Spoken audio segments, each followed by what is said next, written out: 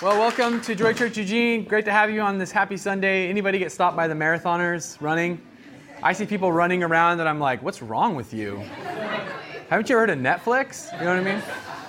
And somebody was like, I think it was Colton said on the way in, like, they're exercising and we can't say anything because they're out there being fit. And I'm like, we're on a spiritual mission. We're going to church today. So when you eat that muffin and you watch those runners run by, just know that you're doing the Lord's will. And I think there is a verse in the Bible that says something about bodily exercise only profits a little. I made that my life verse. And, so glad to have you. My name's Jake, and we're continuing a 5-week series. This is actually the 5th and final message in the series called Significant, A Life That Makes a Difference. And we've been examining 5 core values that we believe that if you embody these values and put them into play, that you're going to have success as a follower of Jesus. And these values are so important. We've talked about worship and relationship, generosity. Last week we talked about serving. And today we're going to talk about the value of mission. Now, we describe this value of mission in this way. We say it's connecting with God's purpose. Say purpose. Purpose. Connecting with God's purpose for our lives. And I want to ask you a question this morning to sort of let this sink in. What would the world be missing if you did not discover and do the thing that God designed you to do uniquely? Last week we talked about how everybody's gifted. The Lord has given every single person a gift that they can use to both serve in the church and also as the church in the world. So when you come into a relationship with Jesus, God, and even before that, even if you don't have a relationship with Jesus, even if you're just even here today checking this out and seeing what's up with church and this, maybe it's kind of weird for you, whatever, but God's put gifts inside of you, and that gift is something that you have to offer the world. But for those of us that are Christ followers, God's uniquely gifted you. He's given you purpose and gifting to both serve in the church, but also as the church in the world. So this question of what would the world be missing if you did not discover and do what God designed you to do? I want you to think about Mother Teresa. Mother Teresa, what would happen if she had not locked into her purpose to serve the poor in India? We wouldn't know about Mother Teresa, right? What would have happened if Dr. Martin Luther King Jr. hadn't declared his dream for racial equality? What if he hadn't declared the message into our culture that people should be judged not by the color of their skin, but by the content of their character? What would have happened if Jesus' disciples had determined that they were not going to carry forth the church and not going to carry forth the mission of Jesus? And ultimately, what would have happened if Jesus decided that heaven's good enough and I'm not going to go to the earth? What if Jesus had said, I like sitting at the right hand of the Father. It's pretty cozy. It's a nice view from up here, right? Heaven is my throne and the earth is my footstool. So he had his feet kicked up, and Jesus said, I'm not going to fulfill my purpose. There's an account in Scripture where Jesus is in the Garden of Gethsemane, and this is the night where he's going to be taken prisoner and then crucified. And he's praying and saying, Lord, if you could take this cup from me, please, but not my will, your will be done. Jesus understood that he had purpose in the world. And what would the world have been like if Jesus had not engaged in his purpose? And so again, I ask you, what would the world be missing if you didn't discover and do what God designed you to do? Now, this whole message about purpose and mission, it really hinges on an understanding that in the Christian perspective, life is not meaningless, and human beings have intrinsic value and worth that God placed inside of each and every one of us, right? I truly do not believe that we are dancing to the tune of our DNA. I do not believe that we are just basically bags of water who sort of came about by random chance and we're sort of living out our days, and at the end of it all, you just kind of go back into the earth and become worm food, and the love that you gave and the life that you shared and the purpose that you tried to pursue in life and the serving and whatever all that was, your relationships, I don't believe that it goes back and it just becomes meaningless. And that's the Christian perspective on life, that you have worth, therefore you have purpose, that life has meaning. In Matthew chapter 4, verse 18, there's an account where Jesus calls his first disciples. And I love this account. And if you want to get kind of more to the story, you can look in Luke chapter 5. But in Matthew chapter 4, verse 18, it says, one day, as Jesus was walking along the shore of the Sea of Galilee, he saw 2 brothers, Simon, also called Peter, and Andrew. They were throwing a net into the water, for they fished for a living. So they're fishermen. This is what they do. And Jesus called out to them, "Come follow me, and I will show you how to fish for people." And it says they left their nets at once and followed him. So Jesus calls these disciples. Luke 5 kind of gives us a little bit more of an insight that Jesus had actually helped them catch a bunch of fish and so on and so forth. But he says, look, you guys understand fishing for fish. I want to show you how to take your purpose, what you do for a living, what your life kind of, the point of your life is right now, and take it to a whole nother level. I want to submit to you that most people only connect with a partial purpose for their life. They only connect with partial purpose, but Jesus wants to bring you into full purpose. See, most of us only have one side of the equation. We see that, well, this is what I'm gifted to do. I'm gifted to be an accountant, or I'm gifted, oh man, not me, math. Oh my Lord, help me, Jesus. Please don't ever let me run the math. I'm terrible at math. My wife can attest to this. That's not my life purpose. I'd feel like I was in hell if I had to do math more than, any time. Okay. But all of us have a purpose. Maybe you're gifted to be an accountant, and so you're a numbers cruncher. Or maybe you're gifted to be a football player. Went and saw the spring game yesterday. The Oregon Ducks won. Praise the Lord. According to Mike, a Beaver fan, the Ducks lost. So it's all a matter of perspective, right? But we're praying for him to give his life to Christ today.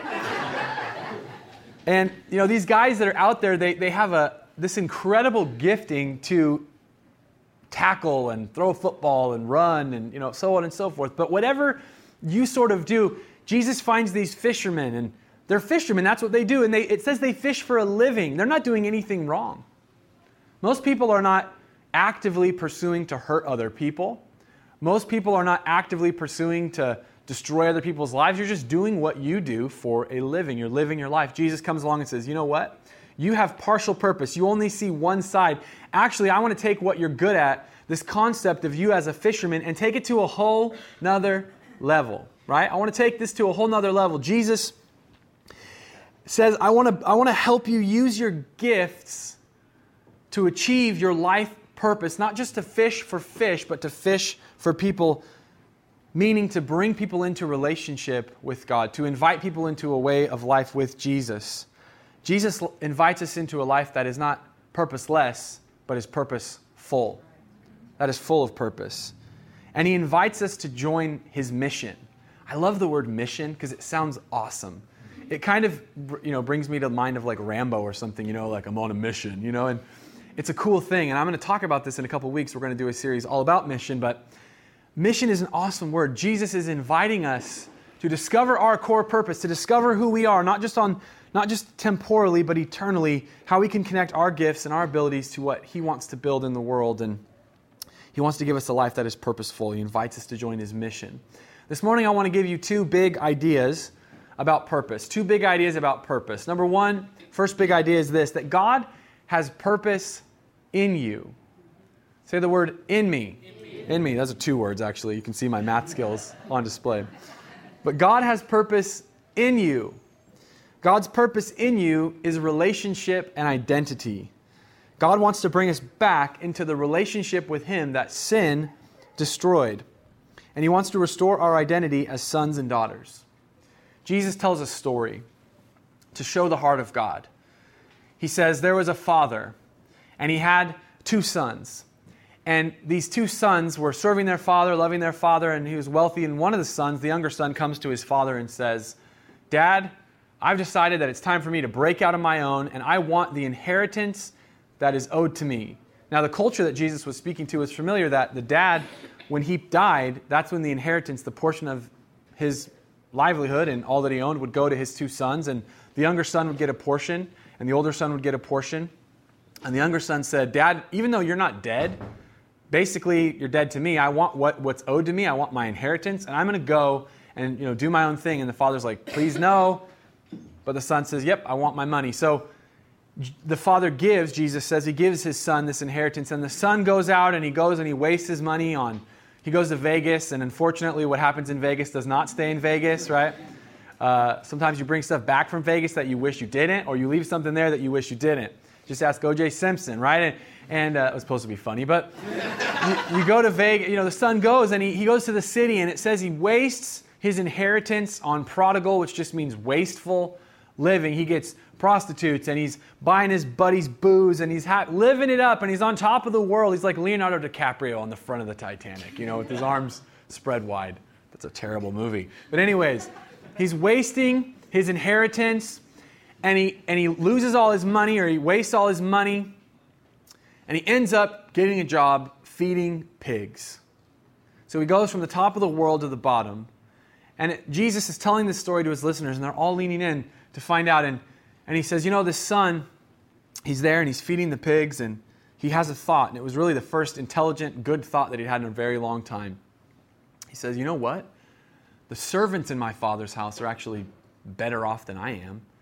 You know what I'm going to do? I'm going to beg my father to let me be a servant. And he has this moment of humility and this insight that life at Dad's house, even on the lowest rung, is better than what I've achieved on my own and better than where I'm at. And so he determines and he takes the journey and he goes back. And then Jesus takes us back to the Father's perspective to show us the heart of God. And here's the Father, and he's not sitting there bitter, trying to work hard to get the money back that his son took. He says he's there waiting and watching. And it says that he sees his son afar off, meaning that he's not spending his time working on his own thing. Actually, his heart has been with that prodigal, wasteful, even worthless son the whole time.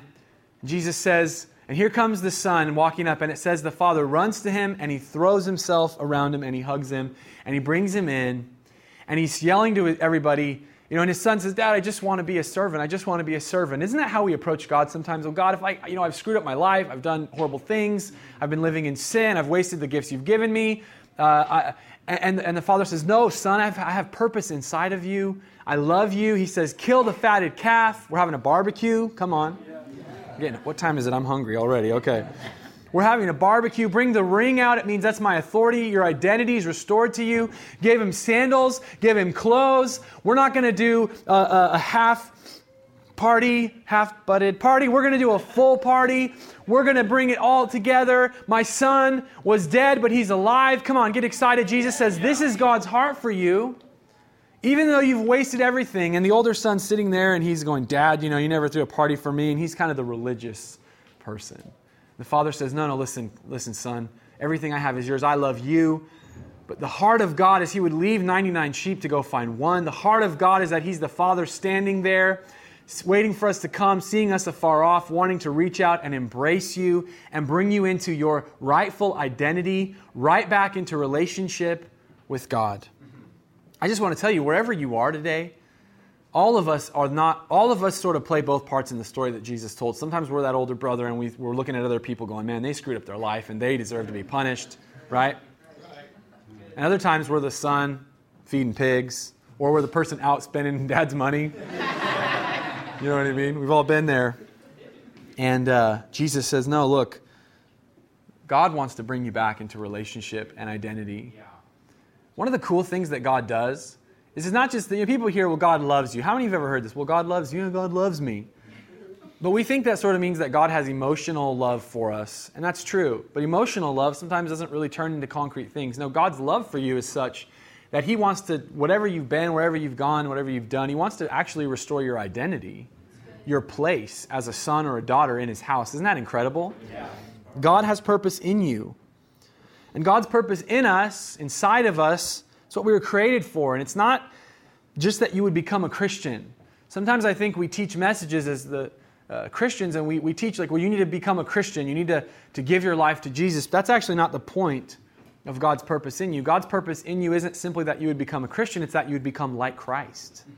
Meaning that you would be in God's family. Your character and nature and identity would be wrapped up in who Jesus is and the beautiful person that Jesus is. And God wants to get us to that place.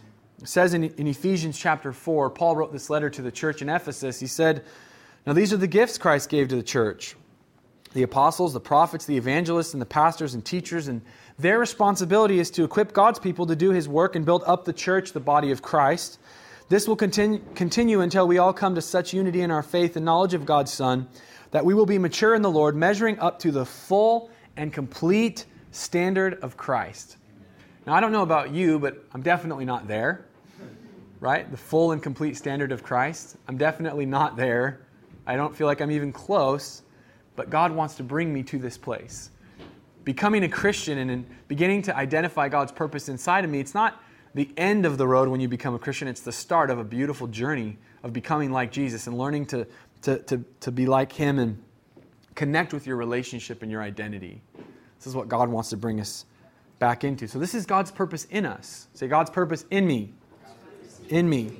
But when we begin to understand God's purpose in us, when you begin to receive the gospel for yourself, that God does love you, that He wants to restore relationship and identity, it leads us to number 2, the second big idea about purpose, which is this, that God has purpose for you. God has purpose in me, but God also has purpose for me. In other words, it's not just that I encounter sort of this new identity and this new relationship. That's great, but that's the start of something incredible, which is a journey of following Jesus on His mission to discover God's purpose for me. It says in Ephesians chapter 2, verse 10, "For we are God's masterpiece." This is speaking of God's purpose in us. Did you know that you're not just one piece of artwork that God did and sort of put in a closet or hung on a wall somewhere? You know, Bethany and I had an opportunity to go on our honeymoon to England and the UK, and it was an amazing trip, and we went into these amazing art museums. And we're walking in, and there's like an 85-year-old dude guarding like a Raphael painting or a Da Vinci, and we're like, oh my gosh, like I could steal this. This guy wouldn't even be able to catch me. He could be like 10 feet away, and I'd be like, I'm stealing it. You know, this priceless work of art. But we're looking at masterpieces, and I remember we would get stuck in these museums staring at these pieces of art that were just mind-blowing, so incredible. Masterpieces. We are God's masterpiece. God's purpose in you. Maybe today you're feeling like I'm not that great, I don't have that much to offer. That's not true. The Father's looking for you. You're a masterpiece. It says He has created us anew in Christ so we can do the good things He planned for us long ago. Again, God's purpose in me as a masterpiece. I'm created anew so I can do the good things that God created me to do long ago. And God's purpose for me is to use my unique gifts to bring other people into relationship with God. In other words, to extend that love and that grace and that compassion to every other person as that we encounter the presence of God, as we encounter the goodness of God, we want to share that with all the world around us, right? We don't want to be that person that gets a good thing and just has it for ourselves and doesn't share it with others, right? So when we're in Christ and we embrace this identity and this relationship in Jesus, we inherit the mission of Jesus. I taught a message a while ago, I don't remember when it was, about that if you're a follower of Jesus, you are a leader. And some people say, no, I don't want to be a leader. I'm not a leader. I'm just a follower. I just want to follow Jesus. Well, the unique thing about following Jesus is that when you are in Christ and you're following Jesus is that other people are supposed to be able to follow you. Sort of this two-sided thing that as I follow Christ, others are supposed to be able to follow me. Jesus in Luke chapter 19, verse 10 said, "My mission, I came to seek and save those who are lost." Jesus is on a search and rescue mission. When He came down to the planet, it wasn't just so He could be like, I'm Jesus, I'm awesome, everybody worship me. No, He came to serve. He came to seek and save those who are lost. His mission is to connect people back into God's purpose in them. That's good. Hear what I'm saying? We all love it. Oh, God has a purpose in me. He has a purpose in me. But when you begin to know God's purpose in you, you begin to be restored into relationship and identity, and you know who you are. And the insecurity begins to be broken off your life, and the bondage begins to be broken off your life, and you begin to become like Jesus, and you begin to know the heart of God. You will intrinsically, immediately, intuitively understand that it's not okay for you to receive all the goodness of God and let other people suffer lost outside of God's purpose in them. God's purpose in me leads me to have a vision just like Jesus of God's purpose for me. And if Jesus has your heart, then you should have His heart. If I've given my life to Christ, what am I taking back in this relationship? Jesus was asked a question in Matthew chapter 22, verse 36. Somebody says, "Teacher, which is the most important commandment in the law of Moses?" Make it simple. Let us know what the top thing is. And Jesus said, you have to love the Lord your God with all your heart, all your soul, all your mind. And I'm sure everybody was kind of like, oh yeah, great. Starts walking away and He says, wait. Well, isn't it just about loving God? Aren't we just supposed to honor God? Isn't that what faith and religion and this whole thing's about? No, He says, wait a second. That's the first and greatest commandment. But a second is equally important. Catch this. A second is equally important. Love your neighbor as yourself. The entire law and all the demands of the prophets are based on these two commandments. Jesus says, if I'm boiling down what our faith is about, it's about loving God, yes, which we understand, but it's also about loving people. And actually, when you break this down and you study this out, and I encourage you to do this for yourself, even looking at some of the original language and what it says, loving your neighbor as yourself, what Jesus is saying actually is that we really do number one by how well we do number two. So if I say, well, I love God, I really love God, I'm excited to be a Christian, but my sister can really just, you know what I mean? Jesus says, actually, no, that second commandment links together love God, love people. Yeah. Love God, love people. If I love God, I will love people. Yeah. If I know God, I will search out to seek and save the lost. I will encounter the heart of Christ. And this begins to kind of set up our whole value of mission that I'm discovering and connecting with God's purpose for my life, His purpose in me, but also His purpose for me. So let's get practical here. How do I live a life of mission? I want to give you a phrase, and I want this to stick in your brain. Hopefully it's catchy and sticky, and it will. How do I live a life of mission? Very simply, you do this. You take the journey, and you take someone with you. You take the journey for you, and you take someone with you. We as Christians should always have one hand following Jesus and the other hand holding on to somebody else to help them follow Jesus. I'm taking the journey, I'm following God, I'm trusting in Him, I'm growing in Christ, but I also have my hand on somebody else. Some prodigal son or some older brother or somebody, but whatever, somebody I don't even like, whatever, I don't care. Whoever it is, but somebody, I'm taking the journey and I'm taking someone with me. Jesus described this kind of faith, this kind of picture of what it means to be a disciple in Matthew 4 when He says, follow me and I'll make you fishers of men. He says, follow me, it's that hand on me, you're following me, God's purpose in me, but I'm also bringing somebody along. I'm looking and searching out for people. Paul, one of the apostles that was called of God and just wrote like half the New Testament, he's an amazing guy. He said this, he said, follow me as I follow Christ. In another translation, he says, imitate me as I imitate Christ. Remember when you were a kid and your little brother or sister would imitate you and how obnoxious that is? I know I am, but what No, you're not. No, you're not. Yes, you are. Yes, you are. Shut up! Paul says, imitate me. In other words, do what I do. Walk how I walk. Live how I live. Followers of Jesus, can you tell somebody to imitate your life? Now, there's more important issues than what I'm going to say, but let me just throw some stuff out there. If I'm sitting there watching a television program, in that moment, can somebody be sitting there imitating me as I'm imitating Christ? Or am I not imitating Christ?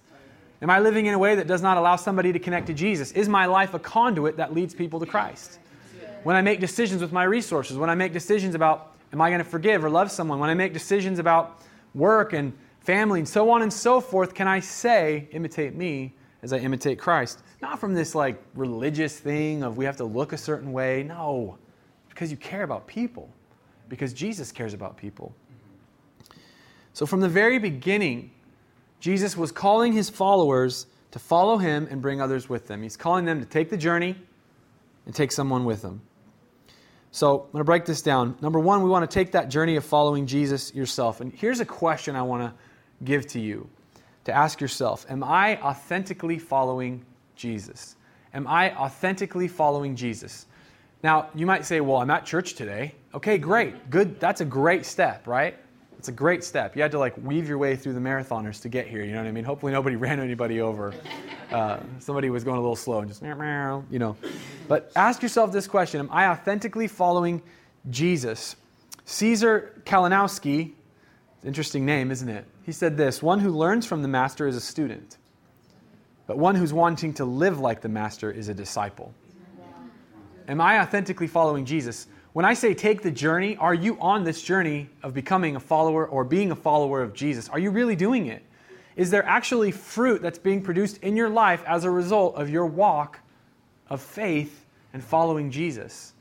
One of the reasons I think a lot of people have no interest in experiencing the message of the gospel is that they see those who claim to have connected with the message of the gospel and there is no evidence in their life of any difference. Now, we could turn that and say, so Christians, we need to do a better job. No, I'm not even going to talk about that. That won't give you any life. That won't help you if I just say, you stink, do a better job. It doesn't help, right? It doesn't help. But what happens is, if I'm really asking myself, am I authentically following Jesus? Jesus will reveal to me the steps that I'm supposed to take. And this word disciple is an amazing term. It's kind of a religious term. Like, it sounds almost like a cult or something. You know, we want to make disciples. It's kind of scary. But a disciple is not just a student, because a student just gets information. A disciple wants to live like who they're following, right? Let me give you 4 marks of a disciple. Number 1, a disciple is someone, and this is to answer this question about, am I taking the journey? Am I authentically following Jesus? This is going to kind of create a spectrum, and I want you to place yourself and be honest internally. You don't nudge anybody else and tell them where they are. Just let everybody find out where they are internally. But a disciple is someone who, number 1, is committed to Christ. They've given their life to Jesus. They're the trust of their eternal salvation, the trust of their life, and the leadership of their life is on Christ. That's the first mark of a disciple. The second one is that they're committed to Christ's church, which means relationship with other disciples. Jesus did not, let me tell you something kind of controversial. Did you know that Jesus is not saving individuals? You go, what do you mean? Wouldn't he have died for just one? Absolutely. But Jesus is, he's building his church. Jesus is saving a group of people that inherit salvation. Christianity was never meant to be something that you do all by yourself with God. Christianity from the very beginning was always take the journey and take someone with you. It was always, I love others as God has loved me. You can almost not, I would say it's near impossible to be a Christian by yourself. Now, if you find yourself on a desert island and you're all there by yourself and you have Wilson, right? You're volleyball and he's there with you. At least try to love him. I mean, God will give you grace to be all by yourself. But it's near impossible to be a follower of Jesus without anybody else around you, because everything that Jesus commands goes and has an impact on other people. Okay? And Jesus isn't raising up a bunch of lone rangers to go on mission. He's raising up a church. He says, Peter, I will build upon this rock, I will build my church. Jesus has a mission to reach groups of people. He's bringing us together into community. So if I'm not committed to Christ's church, what I'm saying is, and Jesus, the Bible uses another picture of what the church is. It's the bride of Christ. Okay? So the group of believers universally around the world, those that have given their life, committed their life to Christ. If I say, Jesus, I want you, but your wife can basically take a hike, I'm just going to let you know, if somebody doesn't like my wife, you're not my friend. Right? You know what I'm saying? If somebody is dissing my wife, if they're attacking my wife, you're going to see the gentle shepherd turn into like a transformer, whatever. But you can't have Jake without Bethany, and you can't have Bethany without Jake. How can you have Jesus without his church? Yeah. John Stott, who's one of the most amazing evangelical leaders of the 20th century, just an incredible, loving shepherd, an amazing pastor. He wrote a book called The Living Church, and the very first line in that book is so cool and just intense. He says, I hope that none of my readers is that abomination that is an unchurched Christian. It's like having a hand that's laying on the floor disconnected from the body. It's like a severed head sitting on a chair going, hey, I'm glad to be, around. Yucky, that's yucky. So a disciple is someone who's connected in relationship, who's committed to Christ's church. Is the church screwed up sometimes and messed up? Absolutely. But we don't get to say, Jesus, I don't want your bride, right? So a disciple is somebody who's committed to Christ's church. Number 3, a disciple is someone who's committed to growing in Christ. A lot of people say, well, I'm just receiving from Jesus and he's doing something in me and, I'm not really interested in growing. No. We don't get to just, growth is not an option. A disciple is growing in Christ. You're taking that journey. Number 4, a disciple is someone who's committed to the mission of Christ, which is making disciples. So if you say, I'm a disciple of Jesus, but you're not interested in his mission, unfortunately, you're not a Christian disciple. I'm not saying you don't have salvation. I'm not saying you're not a good person or that God doesn't love you. I'm not saying any of those things. But a disciple is someone who is committed to Christ, who's committed to Christ's church, who's committed to growing in Christ, and who is committed to the mission of Christ. Committed to the mission of Christ. In other words, I lay my life down to see what Jesus died for come to pass in my community. That I I don't live my life just sort of ho-hum happy when people around me are going to a Christless eternity. That I can't look at my city and say, oh, I'm just going to eat, drink, and be merry, knowing that people all around me that do not have a relationship with Jesus Christ. Jesus, if he were here right now, would still, and he is here right now, represented in us. Jesus, whoa, come on, man, demons out, no, it's the kids ministry. But Jesus would be Jesus would be amongst people in our city proclaiming God's kingdom. Are we committed to the mission of Christ? Again, are you authentically following Jesus? Can you call yourself a disciple in these categories? Now, here's the good news. If you're going like, ooh, because I don't live up to all these all the time, right? Even though I could say, yeah, I agree with them. I'm committed to Christ. I'm committed to the church. I'm committed to growing, and I'm committed to the mission of Christ. But actually, that's not even enough just to be committed. It's about putting it into action. We're going to be kind of announcing some of the strategies for us to really live as disciples as a church. I don't want to see Joy Church just be a place that we come together on Sundays and have a good time singing songs and hearing a message, right? I want us not just to go to church, we want to be the church. We want to be the church in the world, and we're going to be letting you know about some of the great things we're going to be doing to walk as disciples, but asking ourselves this question, am I authentically following Jesus? Can I identify as a disciple? And the great news is if you can't, we're going to walk this out together. All of us are going to help each other grow in Christ and become disciples and see our city change in the process. So I'm taking the journey. Number 2, I'm taking someone with me. I want to give you this phrase, share your life. I think it's intimidating. We hear, I'm supposed to make a disciple. I don't even really know how to do that. It's just about having your hand in God's hand and putting your hand on somebody else and sharing your life with them. Having somebody over for a meal, going out to coffee with somebody, having a conversation when you see somebody and it looks like they're having a bad day. Hey, can I pray for you? Hey, can I talk to you? Whatever it is, but sharing your life, opening your world up to allow somebody else inside of it. We want to love people and help them take the next step in their journey towards Jesus. And this is an incredible opportunity that we have to lead people into God's purpose in and for their lives. In and for their lives. And as we close this morning, I want to ask again, what would the world have been missing? In light of everything we've talked about this morning, what would the world have really missed out on if Peter and Andrew decided that they just wanted to keep fishing for fish? See, for every one of you sitting here today, you have nets, you have fish that you're catching, and I don't know whatever that represents for you, maybe working, going to school, being a mom, all good things. You're living a life, you're doing something. But Jesus is coming to you and saying, do you want me to help take that partial purpose to another level? Do you want me to help connect your abilities, your gifts, what I've given you, your relationship and your identity in me? Do you want me to help you take that to another level? What would have happened if these disciples that followed Jesus, they ended up dropping their nets and going with him? What would the world be like if they held on to their nets? You and I wouldn't be sitting here today.